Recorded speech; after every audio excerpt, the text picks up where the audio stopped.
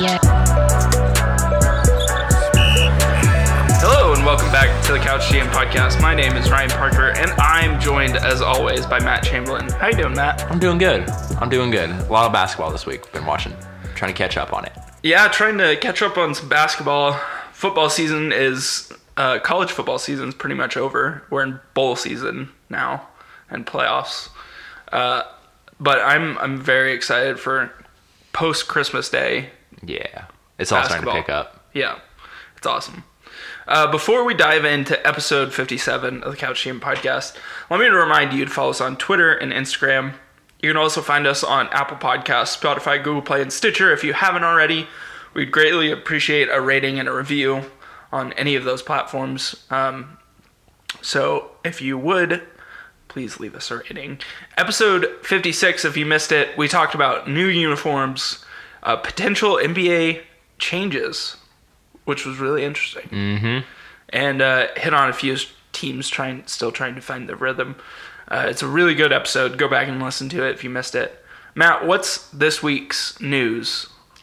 So let's just get into the weeds here. I'm ready for this. So the first and foremost thing, and we'll spend a little more time on this than we normally would with the news bit, is the Rockets James Harden dunk, not dunk, and their protest against the league. Mm-hmm. So Ryan, if you were James Harden, how would you have handled that?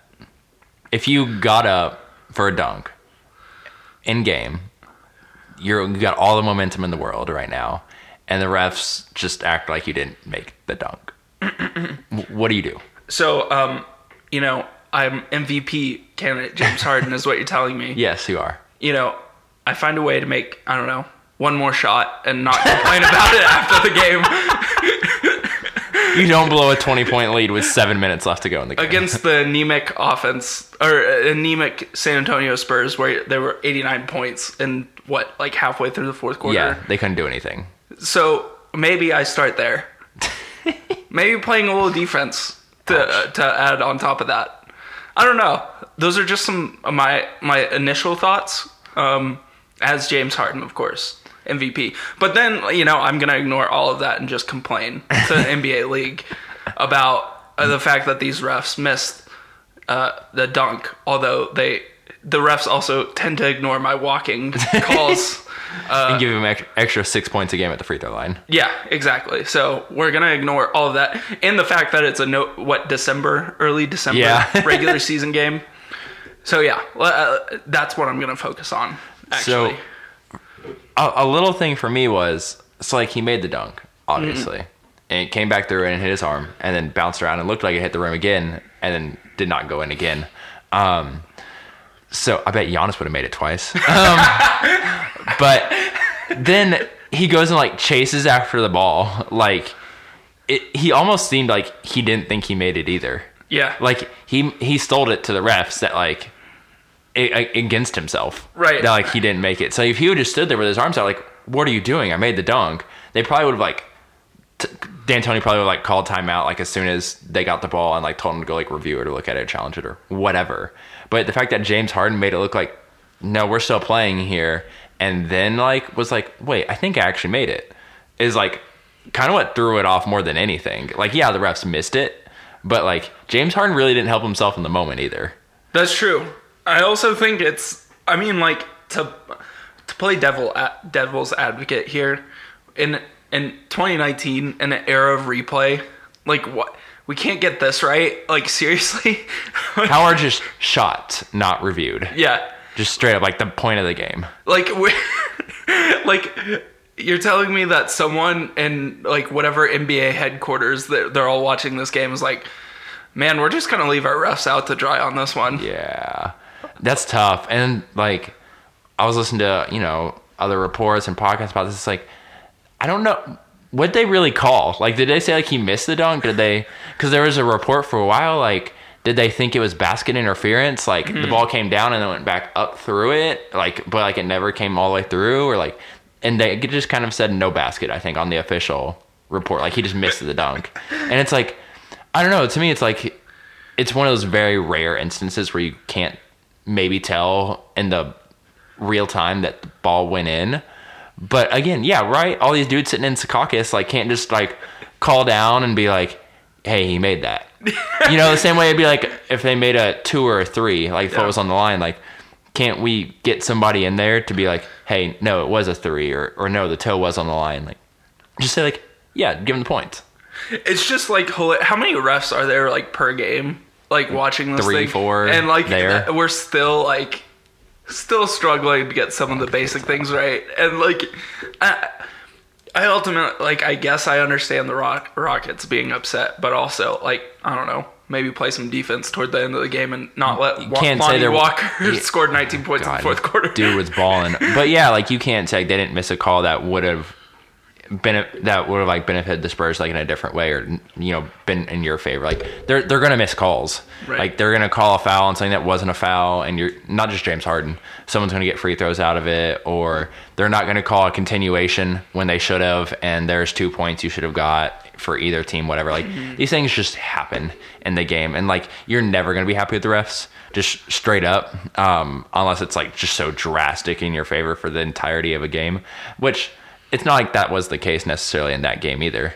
So, like, I get why you're upset. I get why you even might want to file a grievance. But with their track record I was about to ask grievances. You, like, what do you think? Like, do you think that, like, hurts them, the Rockets, about complaining so much? Yeah. Like, even with that Western Conference, like, report that was, quote-unquote, leaked. Yeah. By the Rockets. It's like the boy who cried wolf. Yeah. It's just like you've said it so many times now that no one's even listening to you. That's a good point. Anymore. And so that's why it's like, yeah, Adam Silver's probably like, just go play another game. Like, it's literally a game. If anything, this is like getting people to talk about it more, which I know it's negative press, generally speaking, but on what level do we not say, like, press is press? Yeah. You know, news is news. When your ratings are down and yeah. you kind of need a talking point on midweek game. Did this make people watch less Spurs basketball or less Rockets basketball?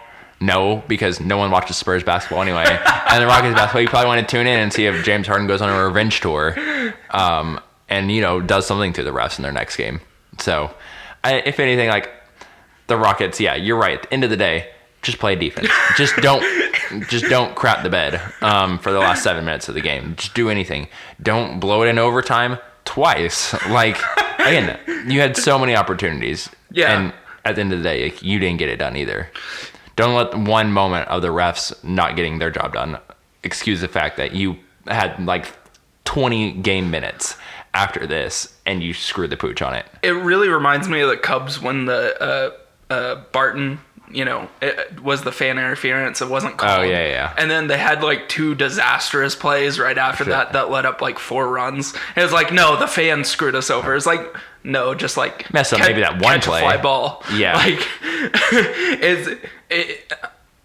I think this moment is probably going to be so overplayed. And it is. And it's awesome. But I love it. Give me all the Yeah. Twitter memes from it.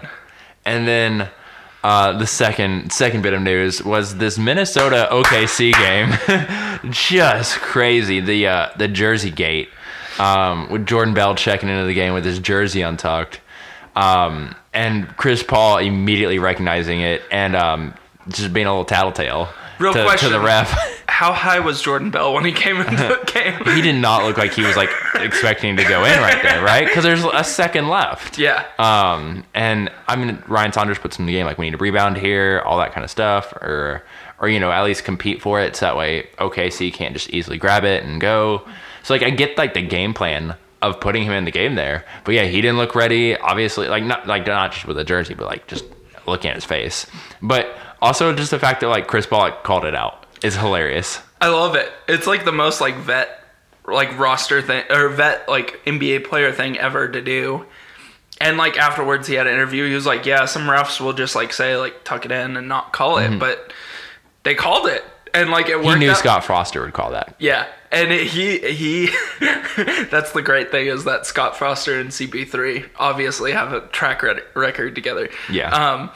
But like the fact that he got the call and like everything just happened to fall OKC ways. Like again, play defense. Well, and Karl Anthony Towns trying to miss the free throw. And made it. And yeah, it just bounced around, hit off the backboard, came back and bounced around some more, and then went in.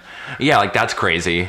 And then the dime that Steven Adams threw is just incredible. Put him in at quarterback for OU in the playoff. Yeah, and then Dennis Schroeder going up with the right hand, fading left with 1.1 on the clock. Just incredible. Like with a defender there too. Like that was a tough shot. Yeah. And so like it just everything broke right. Got the game to overtime, and then OKC goes and wins in overtime. Yeah, that has to be one that Minnesota's gonna kind of feel later on. I feel like it's probably. Like, man, we should have had this, and it helped that Wiggins, the killer of Oklahoma City, didn't play. Should have put him out there anyway. He still would have scored 40 on him. Yeah, that's been his track record against Oklahoma City. But like that, just some crazy NBA game stuff. If you haven't been paying attention, you got to pay attention to every night. These few games, and then just every night for Luka Doncic. Oh my goodness, it's just newsworthy. So he finished November with a 30-point triple-double, which is incredible. Now he's matched Jordan for the most consecutive 25-5 games. Like that's just stupid. Like you're in that kind of conversation now. Like you're in the James, like the modern, just how much you have the ball conversations of Giannis and Harden and LeBron, and now you're getting to the historical also of Jordan. Like I think that's the perfect like summary of like what this kid's doing is like he's in those conversations. Yeah, and this just doesn't happen in every NBA player's second year. Doesn't happen in anybody's. Happens in LeBron's. Yeah, and that's the crazy thing is like this guy is just he's just on another. He's so fun to watch night in and night out, and it doesn't look. The thing about it, he looks more like Steph Curry. It's not like super athletic like LeBron or Michael or Kobe even. He just like does it. He doesn't look like he's working that hard. Yeah. It's like how Steph. It's like, does he sweat? Yeah. With Luka, like he sweats because he's fat, but like he doesn't sweat because he's working so hard, right? So like, whereas LeBron's drenched by like 2 minutes into the first quarter, he's just so effortless out there. It's so fun to watch, and like his ball handling it's special. I'd say the moves he has, like he loves to step back, but now he's got like counter moves for teams like jump that. Yeah. Like he's just got other things he can do. His passing's incredible. He's making that Mavs team, which is really just an average roster outside of him and KP, look really, really good right now. He deserves all the MVP recognition he should be getting. We've talked about this before, but just further emphasizing the fact that he's now added on to that conversation, which we've had before. Couple injury things before we get into our main topics. Rodney Hood in their Blazers game against the Lakers the other day tore his Achilles. We just kind of are going to assume he's out for the year. They haven't said that officially, I don't think, but he's out for the year. Al-Farouq Aminu, out indefinitely with a torn meniscus in his knee for the Orlando Magic. And Ja Morant is week to week with back spasms for Memphis. Honestly, it kind of sounds like he could get in there a little more, but they're like, why? Yeah. You know, what's the point besides just game reps? And at the way he's played, it doesn't look like he needs tons of game reps. He's kind of figured out what to do. I'm doing wrong. Every rookie should get game reps, but getting him 60 game reps instead of 68 is not going to hurt his development. That dude's, head and shoulders above most of the rookie class. Yep. And like you said, it doesn't make sense. Like you can kind of load manage him on the front of his career, and you don't have to do it as much on the back end of his career. And do not rush back injuries. Yes, do not do that. That is a terrible idea. And I think there's some security in Memphis with like they got the new head coach, and he's just like, I'm not gonna push this too much, and they still can put out a feisty little team. Tyus Jones can come in and play and at least be competent as a backup point guard and run the offense, play reasonable defense, and it's fine. So like they can still put a scrappy team out there. It's very Memphis-y. So for that city, grit and grind plus threes now. Yeah, a little bit. Play more through Jaren Jackson Jr. Yeah. So we'll get into two main topics today. Some really good, some really not so good. So we'll start with the chaos at the bottom of the East, just because we like talking about chaos. And then we'll get into the better teams. So focusing on two who have had some not so good headlines this week: the Knicks and the Cavs. Both panicking already. Classic. Doing their normal trash management. We'll start with the Knicks, just because New York. They fired David Fizdale on Friday after he held practice with the team that day. They were all buddy. He had no idea that was coming on Friday. Did practice and everything. So that was something very Knicksy. My favorite thing about this is they send the interim head coach. They don't, the GM, president of the team, owner, don't come out and talk.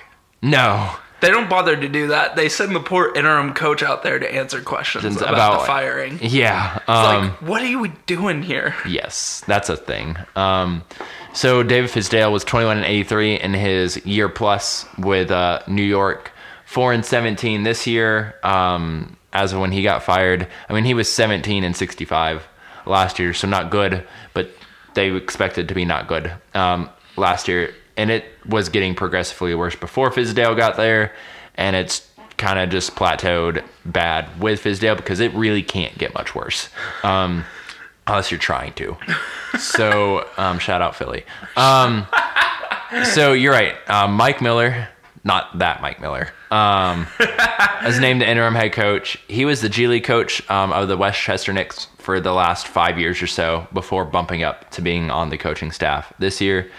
So this guy's a longtime college coach. And that's where he was the entire time in college before he came up to Westchester. So the NBA is still new to him. He has G League experience. He has head coaching experience, but not NBA experience. And we'll talk with the Cavs here in just a moment about how that goes. So yeah, that's a thing. So the real question is, did James Dolan just read an article about Nick Nurse and was like, yeah, let's try this? Yeah, it seems like it. Now, the dude's done well with Westchester. Yeah. He got them to be a good G League team, which, considering the Knicks really don't care about the G League, is kind of impressive. So there's that, but at the same time, it's is this the guy you want running a team full of vets that you're unreasonably committed to? No. Is he a guy maybe for the young guys? Possibly, but you're not really investing in the young guys. So we'll talk about that more in a minute. So let's get back to the question we've been asking for a few months, Ryan. What did management think was going to happen with David Fizdale in this season? Seriously, you're asking, we talked about on this podcast before, is there's not really, we didn't ever really see a direction with the Knicks. Yeah. From player signings to coaching development. And part of that's on Fizdale. Yeah. Part of that's on the front office, of course. It's what? So you drafted RJ Barrett and then signed 15 power forwards, and you're essentially tying the coach's one hand behind his back and giving him a water pistol when everyone else has throwing knives and katanas and lightsabers and whatever else you want to have, and you're giving poor David Fizdale a half-filled water gun to go go win us 30 games. Yeah, it's you want me to win with Marcus Morris running point guard? What are we doing here? Yeah, I would. Like I said, if any coaching job came available, the Knicks job is what I want. I would just have an egregious buyout because after 2 seasons, I'm sitting in the Bahamas sipping a margarita, making $30 million for the next 3 years. We're not having to do any work. Yeah, exactly. Why wouldn't you want the Knicks job at this point? What? Okay, you get fired in 2 years. Cool. And no one's gonna hate you for it. No one seems to I know there are some people who are critical of Fizdale, and I'm reasonably critical of Fizdale, but it's not clearly his fault that this did not go well. He's gonna go get another NBA job if he wants it, at least as an assistant coach. If not, man, if ESPN could get him to come do television for the rest of this season. My God. Could you imagine Stephen A. Smith and him talking for an hour on First Take? About the Knicks. Come on, let's go. I would tune in to watch First Take for the first time in 5 years. If they would do that. Yeah. I think it'd be super fun. That might be the best part of all this. But getting back to what you were talking about, those free agent signings look like even more of a disaster now than they did at the time. And we were critical of them at the time. Just one of them we could have understood. Of all those power forwards and stuff. 2 of them, okay. fine, get a little depth. But like 3, 4, 5, bringing in Elfrid Payton, bringing in Wayne Ellington, Reggie Bullock, you're like, what are you doing? So it's like, yeah, it looks like even more of a disaster now than it did then. So and that's not a Fizdale thing. No. Again, goes back to the point. This is not a Fizdale thing. Now, with David Fizdale that we didn't talk about, he did not do a particularly good job managing all of this either. Like the first couple games, I would say it's like you could kind of see the feistiness of Morris, Bobby Portis, Taj Gibson. And you're like, okay, we could get down with this a little bit. But, and I will also say, I at least somewhat liked what he was doing with RJ Barrett. Basically, there came a point where like you're just gonna run pick and roll a bunch when you're out there, and I like that idea. Get him in more ball handling situations, and he's proven to be a more capable passer than a lot of people thought coming out of college, just because he didn't have to do a lot at Duke, because Duke is Duke. But with this team, he got to do a little bit more of that type of playmaking, and I was enjoying that. I mean, of course, he's going to have his rookie struggles because he's a rookie wing in the NBA, and those guys just take time to develop. But pretty much everything else, after like the 5th game of the year, it just went super downhill, and he had no control over it. I know Mitchell Robinson is going to foul out in like 12 game minutes, but like you would like think he did that all first year. Is there anything you can do this year to get him to play 20 minutes, 25 minutes without fouling out? And like, not really. It's like you were his coach last year, you were his coach again this year, and it's the exact same problems. Looks like the exact same player, which isn't necessarily 100% your fault, but it's like 60% your fault. It falls on you no matter what, it does. Right? Yeah, you would like to say like the player needs to work hard during the offseason and all that when he's on his own time, but like at the same time, what positions are you putting him in too? And then Dennis Smith Jr. looks like the same player. Again, I don't think that's a Fizdale fault, though, because he is the same thing in Dallas, and Dallas didn't want him. And they pawned him off on you, and you got scammed. That's not a Fizdale problem. Yeah, trading the best player the Knicks have had in like 20 years isn't a Fizdale problem. Surprise. But, like, you know, okay, you got to think, like, what is Dennis Smith Jr. good at? He's good at driving. He's good at cutting. And if you can get him to lock in, he can be a good defender. Okay, and then we just kept running him on ball, running pick and rolls, and it doesn't work because he's not a good decision maker and he's not a shooter. So like you've got to find a very specific role for him. And Fizdale, from what Knicks I did watch, I'm not gonna act like I watched every game because I did not want to watch that. But like they didn't put him in positions to succeed overly well either. Frank Ntilikina like couldn't get off the bench for the longest time, and when he finally did, it was like, yeah, he struggles, but it's because it's the first time you've really let him like try and develop. And again, Fizdale's not been there the entire time they've had Ntilikina, but he has been there recently, and really did not help that situation at all. And I would like to have thought, okay, Fizdale, like you've got guys who maybe aren't well-rounded players, but they could have good roles, and very rarely did I see him put any of their guys in good positions to succeed. So with what you had to work with, wasn't a lot. I loved your analogies. It's like trying to make Thanksgiving dinner with a thrown out half ham from Walmart. Like, right? Like there's nothing there to really work with, but what little you did have to work with, you did not make the most of it either. So like there is some of this that falls back on him, but if we want to blame 20% of the Knicks problems on Fizdale, that's fine. But understand there's 80% that has to be somewhere else. Yeah. And that's the bottom lines of all this. I think he did an okay job with Kevin Knox this year. He didn't just... He's looking better. Knox is looking better. Like, let him run free reign like he did last year. But honestly, I just don't... Like, I don't love this roster. And... So that's our next big question. Where do the Knicks go from here? Because they got basically a bunch of one-year deals on this team because everybody is signed to a team option for next year. So they got to find a way to, like, fire James Dolan, essentially.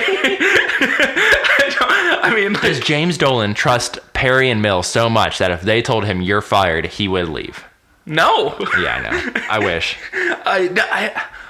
Man, like, they need to find, like, some smart front office people, convince some smart front office people to come to the Knicks and, like, do what the Nets did, is just, like, go away for a couple years, not make dumb decisions, Just let us run this team. draft somewhat competently, and then come out on the other side and it's like, oh, you have some fun players on your team. And then get James Dolan in Miami when you're meeting with free agents in New York. And be like, we'll pay you whatever you want. Yeah, just get him out of the room. Like, he's the issue. And, like, article after article have been said this, but, like, I don't, like, what coach is going to say yes to this job? I know, like, I made a joke earlier about, like, yeah, just take the next job. You're going to get fired in 2 years. But, like, in all seriousness, like, you're looking at top assistants. What top assistant is like, yeah, I want to leave the bench of, I don't know, the Clippers. Hear me out. Jason Kidd. Oh, my God. Oh, my God. Frank Vogel, once he gets fired in LA and Jason Kidd takes his job? I guess. Yeah. I mean, like, realistically, like, who's, like... I know. You had the opportunity to hire Mike Budenholzer a couple years ago when you instead hired Fizdale. Yeah. And you chose Fizdale. Because they're all the money at Budenholzer. Yeah. Like, I don't know. I don't know what to do with this Knicks team. Like, if I was RJ Barrett, I would say I'm shutting it down and I'm not playing for you. Done. Like, I'm pulling the KP at like, find somewhere to trade me because I'm not playing for this team. Yeah. It's tough. It's tough to think who's going to take this over. I mean, in the meantime, if they're really going to go all in on this Mike Miller thing, then you need to trade off these vets. Yeah. I mean, the trade deadline's coming around in about a week, or, opens in about a week. So, like, you got Marcus Morris on a 1-year deal. Bobby Portis has a team option for next year, so you can get rid of that. And both those guys are at $15 million. So, like, it's a lot, but at the same time, like, it might make the money work a little easier than if they were at, like, 4. Yeah. So, okay, you have that. Taj Gibson's at 9.8 this year. Next year is a team option. Elfrid Payton's only $1 million guaranteed next year, so you can trade him on a $8 million deal. Wayne Ellington's on a 7.8 next year's team option. You could trade Frank, but I would like you to keep Frank. And then Reggie Bullock's on $4 million this year and only $1 million guaranteed next year. So, like, you could trade these guys, try and get back picks or assets, or take swings on Dennis Smith Jr.'s of the world out there just to see what throw crap at the wall and see what sticks. But I don't know if they will. I still think they're gonna like try and be competitive. It feels like they're warming up to trade for CP3 in a weekend. Like, it does, doesn't it? Like, they're panicking. Their front office doesn't know what to do. They just fired They trade draft picks rather than try and get draft picks. The greatest thing, and I hope this happens because I want this player on the Thunder, is that they trade Kevin Knox to Oklahoma City Thunder for CP3. And they're like, we're out on Kevin Knox. Man, and again, I think he's been better this year. I'm not going to say he's been, like, good, but, like, he's filling a role now that he, like you said, he was just kind of running wild last year. They let him do whatever he wants. But this year, he's, like, trying to just be a wing guy. You don't have to have the ball in your hands too much. Be a shooter when you got it, and try and play defense. Hook. Yeah. So, like, CP3 at $38 million, though. Gosh, just so much money for him. I mean, if you could get them, and I'm assuming Oklahoma City wants money off the books, long term. If you could get them to take, like, Marcus Morris, okay, Knox is at, like, 4.5, and then you attach, like, Taj Gibson. I don't know how you quite make the money work, but maybe, like, Elfrid Payton, like, and then the Oklahoma City would have to attach, like, another player just for the sake of roster spaces, but, like, a minimum-ish type of guy, like a Mike Muscala or Nerlens Noel, like, just to make money and roster spots work. Like, they could do that. Justin Patton's on a non-guaranteed deal. He could cut him right away. Like, that could actually be a thing. I just I feel like they're just reckless at this point. It's like giving a toddler the keys to a Camaro. It's like do you want to go fast? Yes. You definitely don't want to do this, and like they've just enabled themselves like hardcore. And then they try and just be like, all right, CP3, RJ Barrett, you're our backcourt, Julius Randle, Bobby Portis, or I don't remember if I said Bobby Portis in that trade. Sure, Julius Randle, Bobby Portis, and Alonzo Trier. You're our front court. Oh, God. Let's go. It's probably more competitive, but then you have like no bench at all. Frank, Wayne Ellington. Yikes. This gets bad real fast. Still Mitchell Robinson. But man, that's just not. It's still way not a good team. But like the idea of they're still trying to be competitive. Yeah. Because they're the Knicks, and they're not just gonna say screw it, tank. Yeah. Right. Or they're at least not going to do the smart asset play, which is like trade these guys off, get picks and youngish players, guys that might actually be a part of your team long term. They're not going to do that. Hear me out. They trade for Carmelo. They can't do it.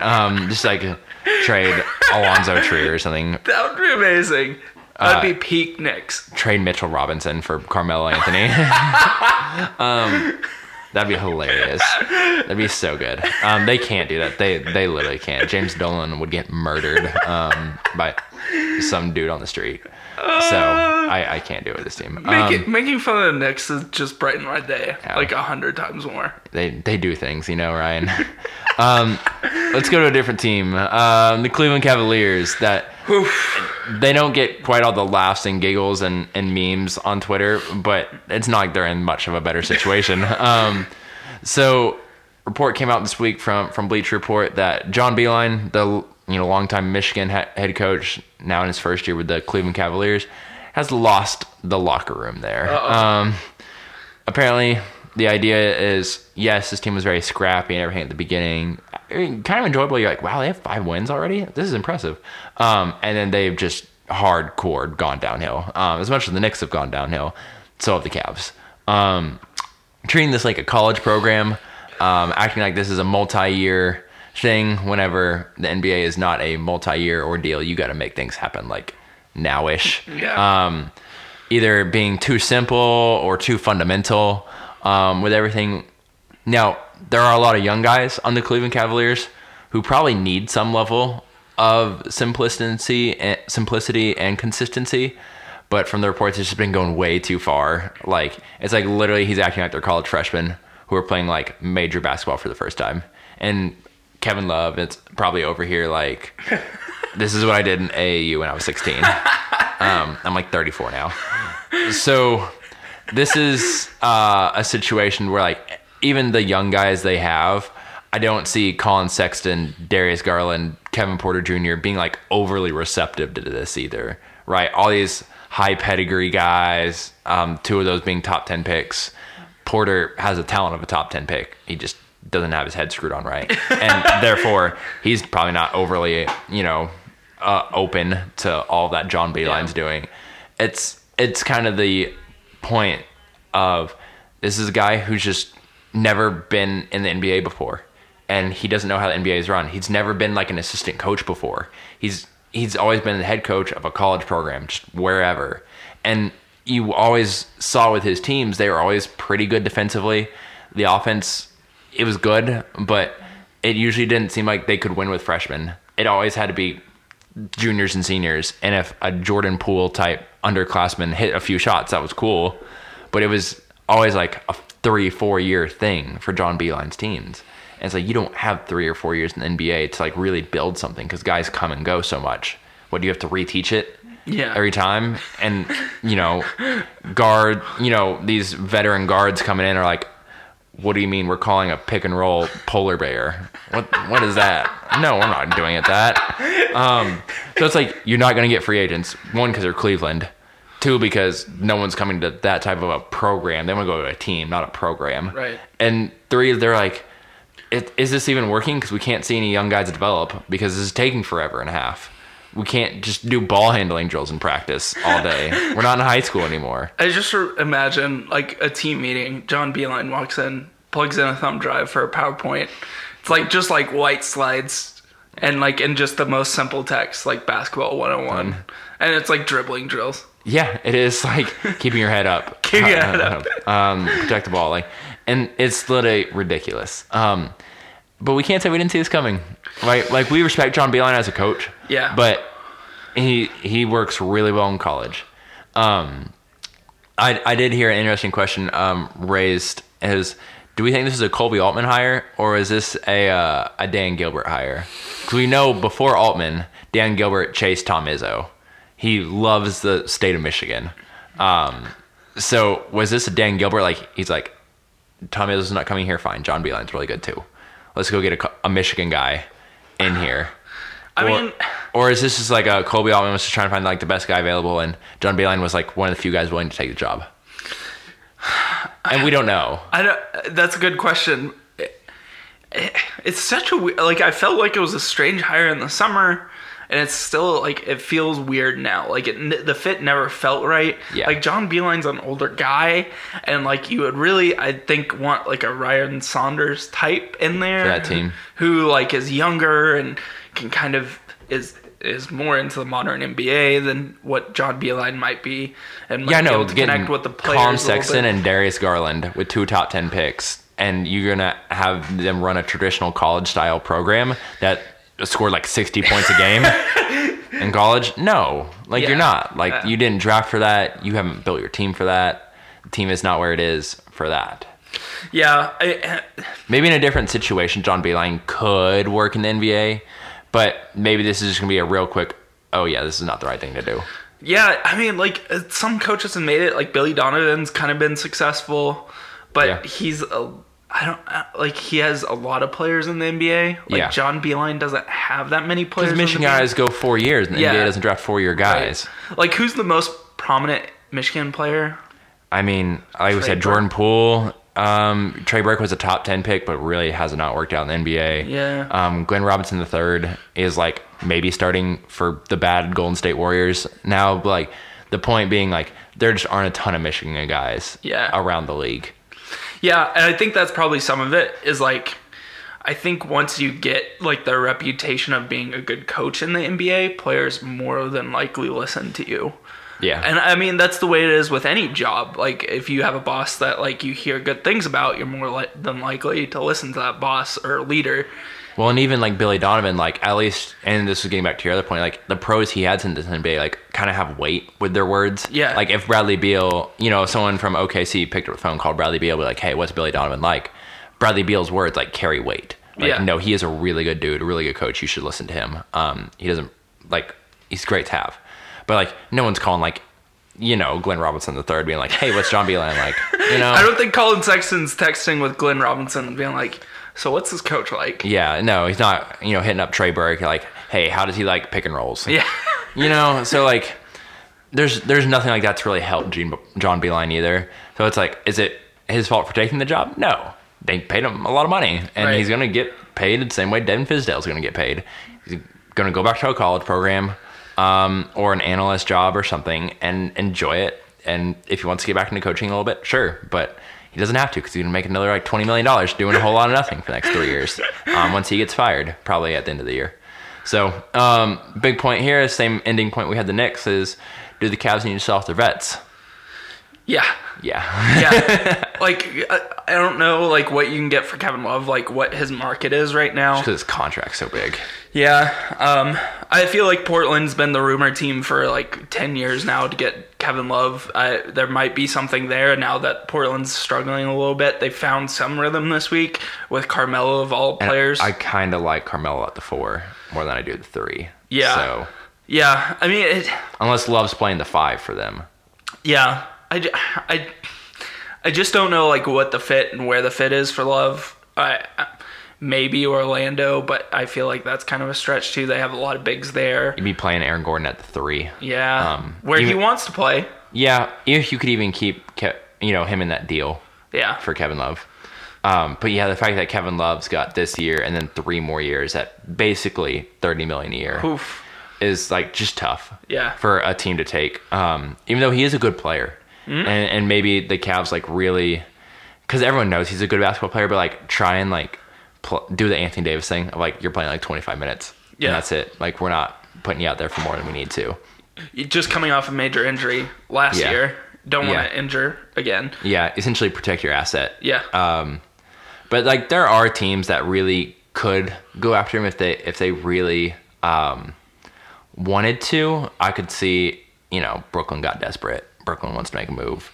They could have enough guys between like a Dinwiddie or LeVert, Joe Harris types to like do a deal. There are teams out there, if they really wanted to find one, they could. They might not get as much back as they probably want in a lot of those deals, but if they really wanted to trade Kevin Love, they could find somebody to take. He has enough equity around the league for someone to vouch for him and be like, no, if you want to trade for him, let's go get him. Yeah, it kind of feels like more trade deadline type of deal for him. Yeah. But, I mean, like, the Cavs also have Tristan Thompson, who has played well this year, so I feel like he can... Can we get some sort of three-way deal involving them and the Spurs going on, please, for Kevin Love? Involving LaMarcus Aldridge, please. Just dump him to the Cavs. I want to be nice to LaMarcus and send him somewhere else to the Cavs, but, I mean, they could just do that, too. I mean, like, I don't... Man, talking about the spacing on that court with Colin Sexton and God. Darius Garland right now, who can't hit anything, and LaMarcus Aldridge and Tristan Thompson and J.D. Osman. That's tough. But like that gives me a headache. But like there are guys on this team like worth trading for. You were starting to say Tristan Thompson, who's had a good year so far. Better. Really helping his trade value. Jordan Clarkson's a scorer. He's a bench scorer, which there are teams who can use that. If Philly could somehow figure out a way to get him, they probably would. I just don't know if they have the contract for it. Larry Nance is on a multi-year deal, so he may not be tradable, but the number's fine, like $12 million a year as a bench big. Alfonso McKinney's at like the minimum. You could buy him out, or someone could trade you a second-round pick for him or something. John Henson, Ante Zizic, like Delvedova. Like there are guys on this roster who, like, for the right price, could help a team trying to make a playoff push, or who are trying to make a championship push. So like, if they're willing to do it, there are going to be trades available to the Cavs and the Knicks. I feel like the Cavs would be more willing to sell off than the Knicks would. Yeah. I mean, they've done it before. They did it with LeBron mid-season. They just traded off everyone. Yeah. And, like, the crazy thing is, isn't J.R. Smith still technically on this team? Is he? They haven't, like, officially cut him that I've seen, right? I don't know. I really don't know with J.R. Smith. I have no idea with him. Maybe they released him and they're just paying. But like it just feels like it's just like so indicative of this Cavs team that they're not able to like trade off a wing player who you need like in the NBA to win a championship. Like you could trade J.R. Smith for something. I feel like even if it's a second round pick. Yeah. I don't know. The Cavs are. Both of these teams are not competent. Yeah. The Cavs are maybe a little more competent than the Knicks, and that's not saying much. Yeah. So let's talk about some good teams then, because thank God. Although those others are fun to talk about because of how bad they are, like it's so bad it's good. These two teams are actually just good, borderline great. So we'll talk about the Bucks and the Lakers, just since we're a good solid month and change into the regular season now. You start to see like some of the flukiness has worn off for like teams like the Suns and everything and those type teams, but we see the Bucks and Lakers now at the time it's recording both sitting at 20-3, running roughshod through everybody. Love it. So Milwaukee has won 14 straight after starting 6-3. Those 3 losses to Miami, Boston, and Utah. Pretty good teams. Yeah, 2 of those on the road. So there's that. And then the Lakers, again, only 3 losses are to Dallas, Toronto, and the Clippers. So again, good teams. Good teams. And both teams, like, yeah, they've had a couple other close ones, but with great players, you're able to win the close ones. So we'll start with Milwaukee. Let's keep this East thing going. Yeah. So, Ryan, what's working for Milwaukee? What do you like about this team? Man, team defense. That's like one thing I just love about this Milwaukee team. Like, they're not apologetic about just playing great defense. They lead the league in defensive rating, and they're also one of the best teams offensively, but they're like second or first in net rating, which is insane. But this team's defense, led by Giannis, is just so good. Yeah, the fact that like he didn't win Defensive Player of the Year, it like pissed him off. Yeah. And then like he's coming back like trying to win it this year. Like that's awesome for someone who just won the MVP. You just be like, you know what? I won an MVP. It's fine. He's like, no, it's not fine. Yeah, he's doing what James Harden should have done against the Spurs and play defense. What about you, Matt? What do you like? So I think this is a really solid team behind Giannis. I still don't know if this team has like a number 2 guy. Yeah. But they have like a bunch of number 3 and 4 guys, which on some level, like I think is really good. And they're all pieces that seem to fit. We can criticize certain guys for not stepping up in playoff situations or, injury prone guys or whatever. But like for the most part, I like the roster. I like the construction of the roster. I think they've done a really good job building the team. It fits Giannis. And I think that's the biggest point I like about them because it goes to making a good team. If you can have a good team, I generally believe in you. And if you have a good team with a star on it, then I really believe in you. Like you're a championship team. Yeah, I mean, like it's just so cohesive. They have so many pieces returning from last year. Very little turnover on this team. And it's really remarkable what this team is doing. It looked like out the gate they weren't going to be as dominant, and then they came out and won 14 straight. And it's a lot of fun watching them. And even the guys they have brought in this year, like Robin Lopez, pro. Yep. Kyle Korver, pro. So it's like Wes Matthews, pro. Like those aren't guys that are going to take 40 games to like figure out what their role is on the team and like get it through their head. It's like, no, they just know. Yeah. They just know, along with the guys they brought back, which is a solid roster anyway. And then you get a couple young guys starting to contribute, like Dante DiVincenzo, DJ Wilson. Like it just makes for a really nice blend. And they just have everything you could want in building a team going into the right direction. And we've been talking about they have a couple year window to really capitalize. And so far, they are. So then is this sustainable? That's the big question. Not just this year, but long term. Let's focus on this year. I think more than likely, at least for the regular season. Yeah. I'll say probably leave it there. I like you said, I have some reservations about this team going to the playoffs. But for the regular season, I don't see why they can't be this dominant or better. Yeah. I think so. And it's ultimately because no one can stop Giannis. Just straight up, nobody can. If you can find someone who can defend Giannis, let me know, because I would love to know that person. I mean, Pascal might be the closest thing in the East anyway. Yeah. But it's really not. Just no. So I think alone, Giannis is like, I'm getting 55 wins, and then the team is good enough to like tack on another 10. So there's. Yeah, and that's not like an exaggeration either. No, that's this team's on pace to win. I mean, a lot of games, something like 65 to 70 games right now. Yeah. It honestly might even just depend on like if they turn it off at the end of the year to like rest going into the playoffs. Yeah. So that's like the pace they're on. So because Giannis is, unless I mean, of course, we're assuming he's not going to get hurt because he's a physical marvel out there. I'm just going to assume he's just not going to let them lose games they shouldn't lose, like against the Atlantas of the world. He's going to win all those games. They're going to win a lot of the games that would be tougher, and there's going to be the select handful of games that are just like, we just got to give the other team credit. Mm-hmm. And that's the only games they've lost so far this year. So I expect us to pretty much just keep going. And playoffs, I think they're fine through the first round, and 90% sure they're fine through the second round. Yeah, I mean, it just kind of depends on what their draw is. I think they're more than likely going to lock up the one this year. Yeah. I don't really see anybody catching them. I mean, the East, and we'll briefly talk about this, is like good. Like 1 to 6 is really good in the East. It's not a crap fest like we thought it might be. Yeah, that's kind of the interesting thing. Boston's better than what we thought they would be. Toronto's really freaking good. Miami, you called that one with Jimmy Butler and the Miami Heat. Bam. Brooklyn can kind of make things interesting. Philly, of course, is there. Not as good, not as cohesive or as good as we thought. We kind of talked about that on the preseason pod. Is like we gotta see this before we make it like official, and that's really coming to life. But still, the East, like every team is kind of interesting. If you drew like Toronto in the second round, like that would be I think they are better, but that'd be a really tough out. Yeah. And Toronto obviously like has the blueprint for beating really good teams.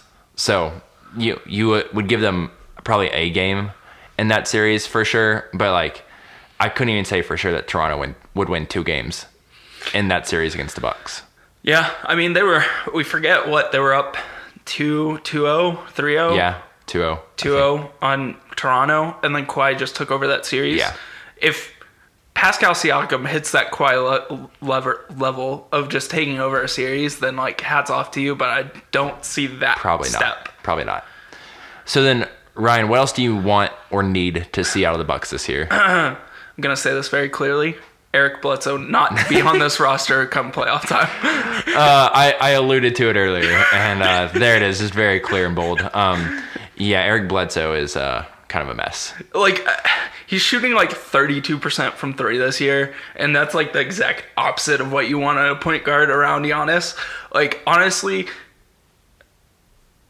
I mentioned CP3 earlier because I'm a Thunder fan, but do you think about going after CP3 and just like going all in? It's tough to make the money work for Milwaukee on that, and then but it is showing Giannis like, hey, he's here for the next couple of years. So like, we're committed to trying to make this happen for the next couple of years. So it's not like the craziest idea I've ever heard in terms of a CP3 destination. But like, that would have to be Eric Bledsoe. You'd probably have to trade Lopez to make the money work. Yeah. And still have to attach like Ilyasova. Yeah, it kind of feels like this team needs more Gallinari. If you're going to pick a player from Oklahoma City, Gallinari, then CP3. I think you could. That's just Eric Bledsoe and Ersan Ilyasova. Yeah, like that's all you have to do to make that work. Up in a heartbeat. Yeah, for George Danilo Gallinari. Yeah, 100%. If anything, that's a move. Yeah, I could see the Bucks realistically doing. And the Thunder, you get a pick out of it, and you know, Eric Bledsoe is like not a bad basketball player. Put him next to Shea. Like, could be a fun defensive backcourt if you get him to buy in. Like, it could be something, but at least it's cap relief long term. Yeah. Going forward, because Ilyasova's deal next year is not guaranteed, so you could get rid of him real fast. And for some reason, Eric Bledsoe is always tradable. So if you want to get rid of him, you could. So like, yeah, that's actually kind of a thing. I wouldn't mind that. If Giannis likes him though, you don't do the deal. I don't know if Giannis like really enjoys playing with him or not, but if there's even a slight doubt, yeah, do the deal. Yeah. Do the deal. For me, I said go get a true shooter. I don't know who that is. Like the JJ Redick idea came to my head, but I don't know if they would really do it, if New Orleans would do that deal, because they want to see it with Zion. But like that type of a guy, an Evan Fournier, yeah, maybe a Terrence Ross type. It's just someone who's just like, I'm a bucket getter. I will shoot the lights out here. I love that idea. They went and got Korver, but like Korver's not good for more than 10 minutes a game at this point. It's nice for the playoffs, just like a situational thing, but like I would like to see more of it. So therefore go get someone, or just get more out of Brook Lopez. Dude's shooting like 27% from 3 right now. I think that will get better. And if all of a sudden he starts knocking down 38%, then maybe you don't feel the need to go make that trade. Yeah. But if for some reason we're at, the 40 game mark and it's still under 30, you might need to go make that deal. Just another wing guard type that'll hit shots. You don't have to ask for more than 15 minutes a game out of them, but just somebody. That's what I would like to see from Milwaukee. Just a little bit more dynamic player for that team, for that offense. Yeah, we know the defense is going to be good. You kind of need to fill that Malcolm Brogdon role. Mm-hmm. Someone who's just like, okay, Giannis for some reason isn't hitting, or they're triple teaming him. We need someone else to literally go make a basket. Yeah, Malcolm Brogdon was doing it in the playoffs when Chris Middleton wasn't. So let's assume Chris Middleton's not doing that again, or he's going to do that again and not get buckets. So then with the Los Angeles Lakers, so obviously really good. LeBron and AD has been everything Lakers fans could have dreamed of and more, honestly. So let's just get into it. What's working for LA? What do you like about this team? I mean, what's working is LeBron is fully engaged this season. He really cares. And, like, you can tell. Like, it's night and day difference between last season and this season. And the energy he has. Every night he's bringing it. He's having fun. Like, you can tell he's having fun on the basketball court. Mm-hmm. And I think as, like, upper management, as a head coach, this is what you want to see. When you're, I don't know, 14-6. The difference between 14-6 and 20-3 is like night and day. Yeah. And like that's the thing. Like as long as LeBron's happy, you're not in the media. You're not having to answer questions about is LeBron happy with you, coach? Like are you? Is he like managing the game for you? And all these like weird questions that come with being LeBron's coach. It makes life a lot easier. And obviously, like going forward, it makes life easier for the Lakers trying to secure home playoff seeding, which we were kind of iffy about coming into the season. Yeah, like it wasn't guaranteed, but obviously it's going to happen this year. And so in the question of what do I like about this team, I think the chemistry is really good. So like top to bottom, whether it's the Jared Dudley, Alex Caruso's of the world, KCP's kind of started to figure it out a little bit. The Dwight Howard thing hasn't fallen apart yet. JaVale hasn't fallen apart yet. Avery Bradley, when he was healthy, was good. He's been out with an injury, but he was working. Like, just it's easier to play basketball when LeBron and AD are on your team. Yeah. So that's part of it. Rondo's been pretty good. So I like the team.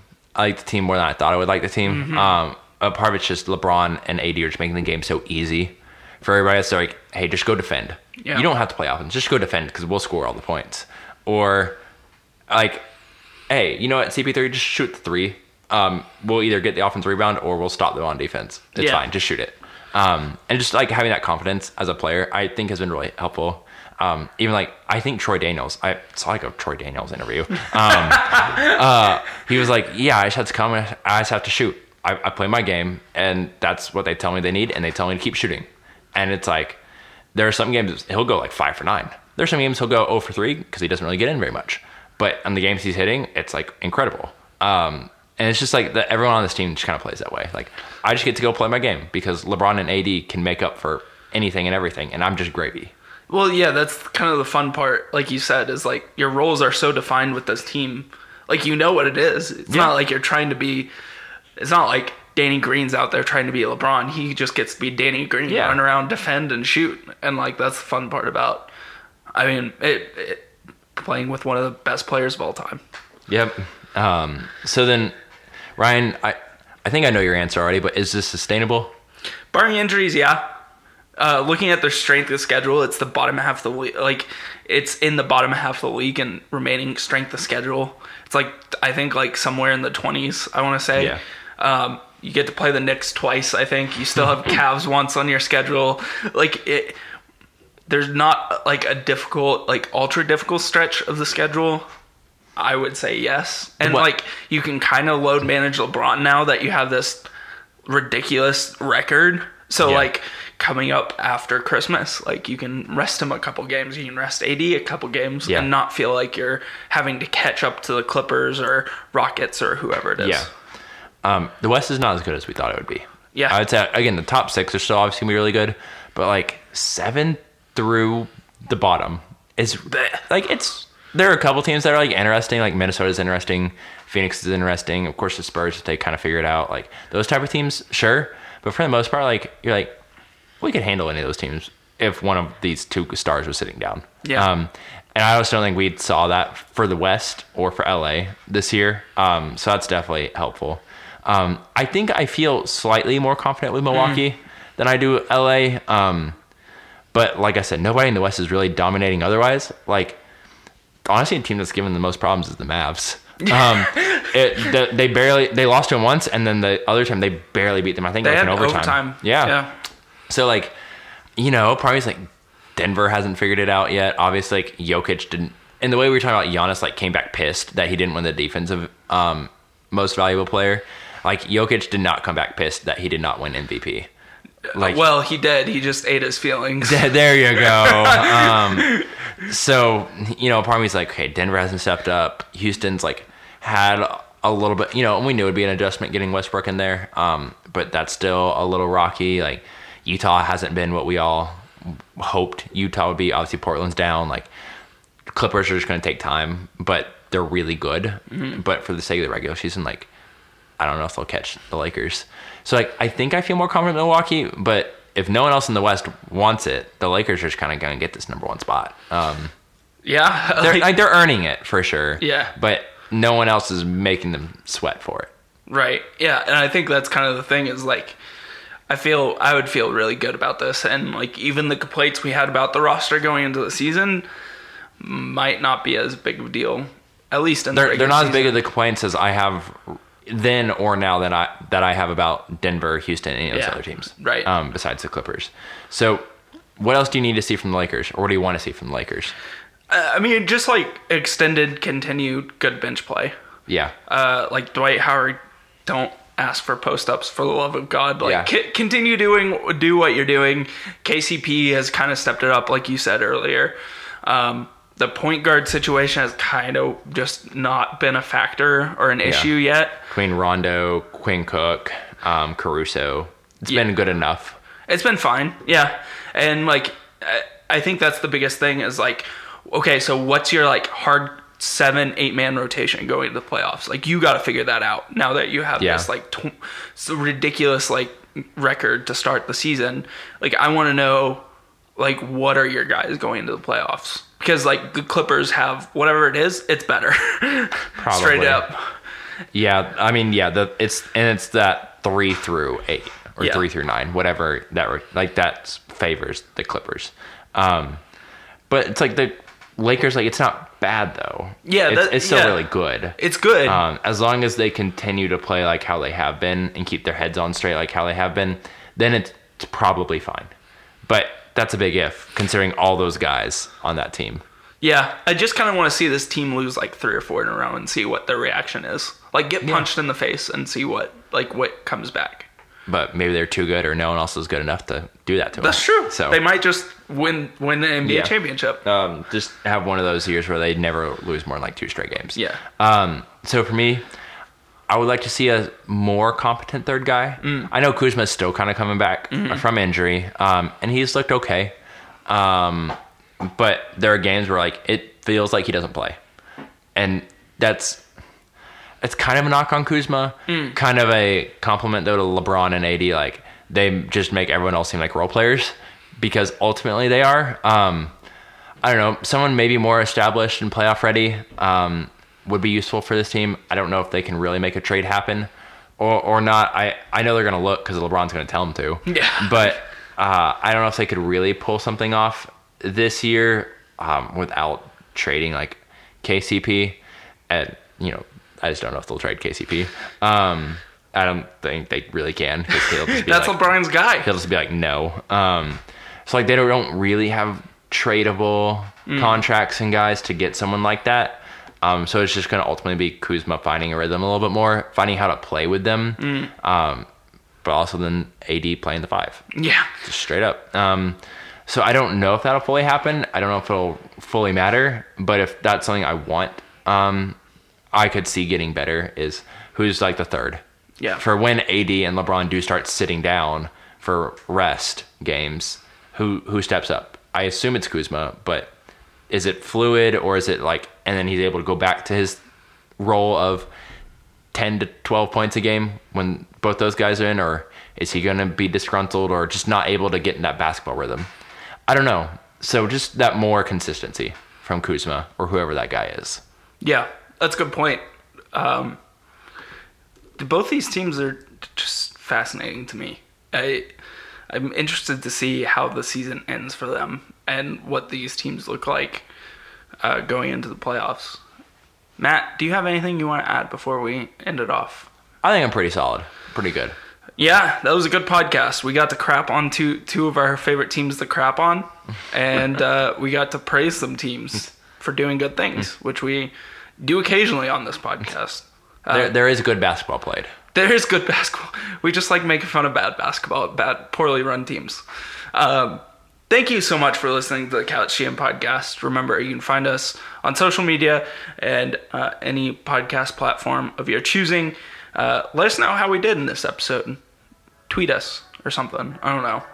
We'd greatly appreciate it. Thank you so much for listening to episode 57. We'll see you back for episode... Yeah.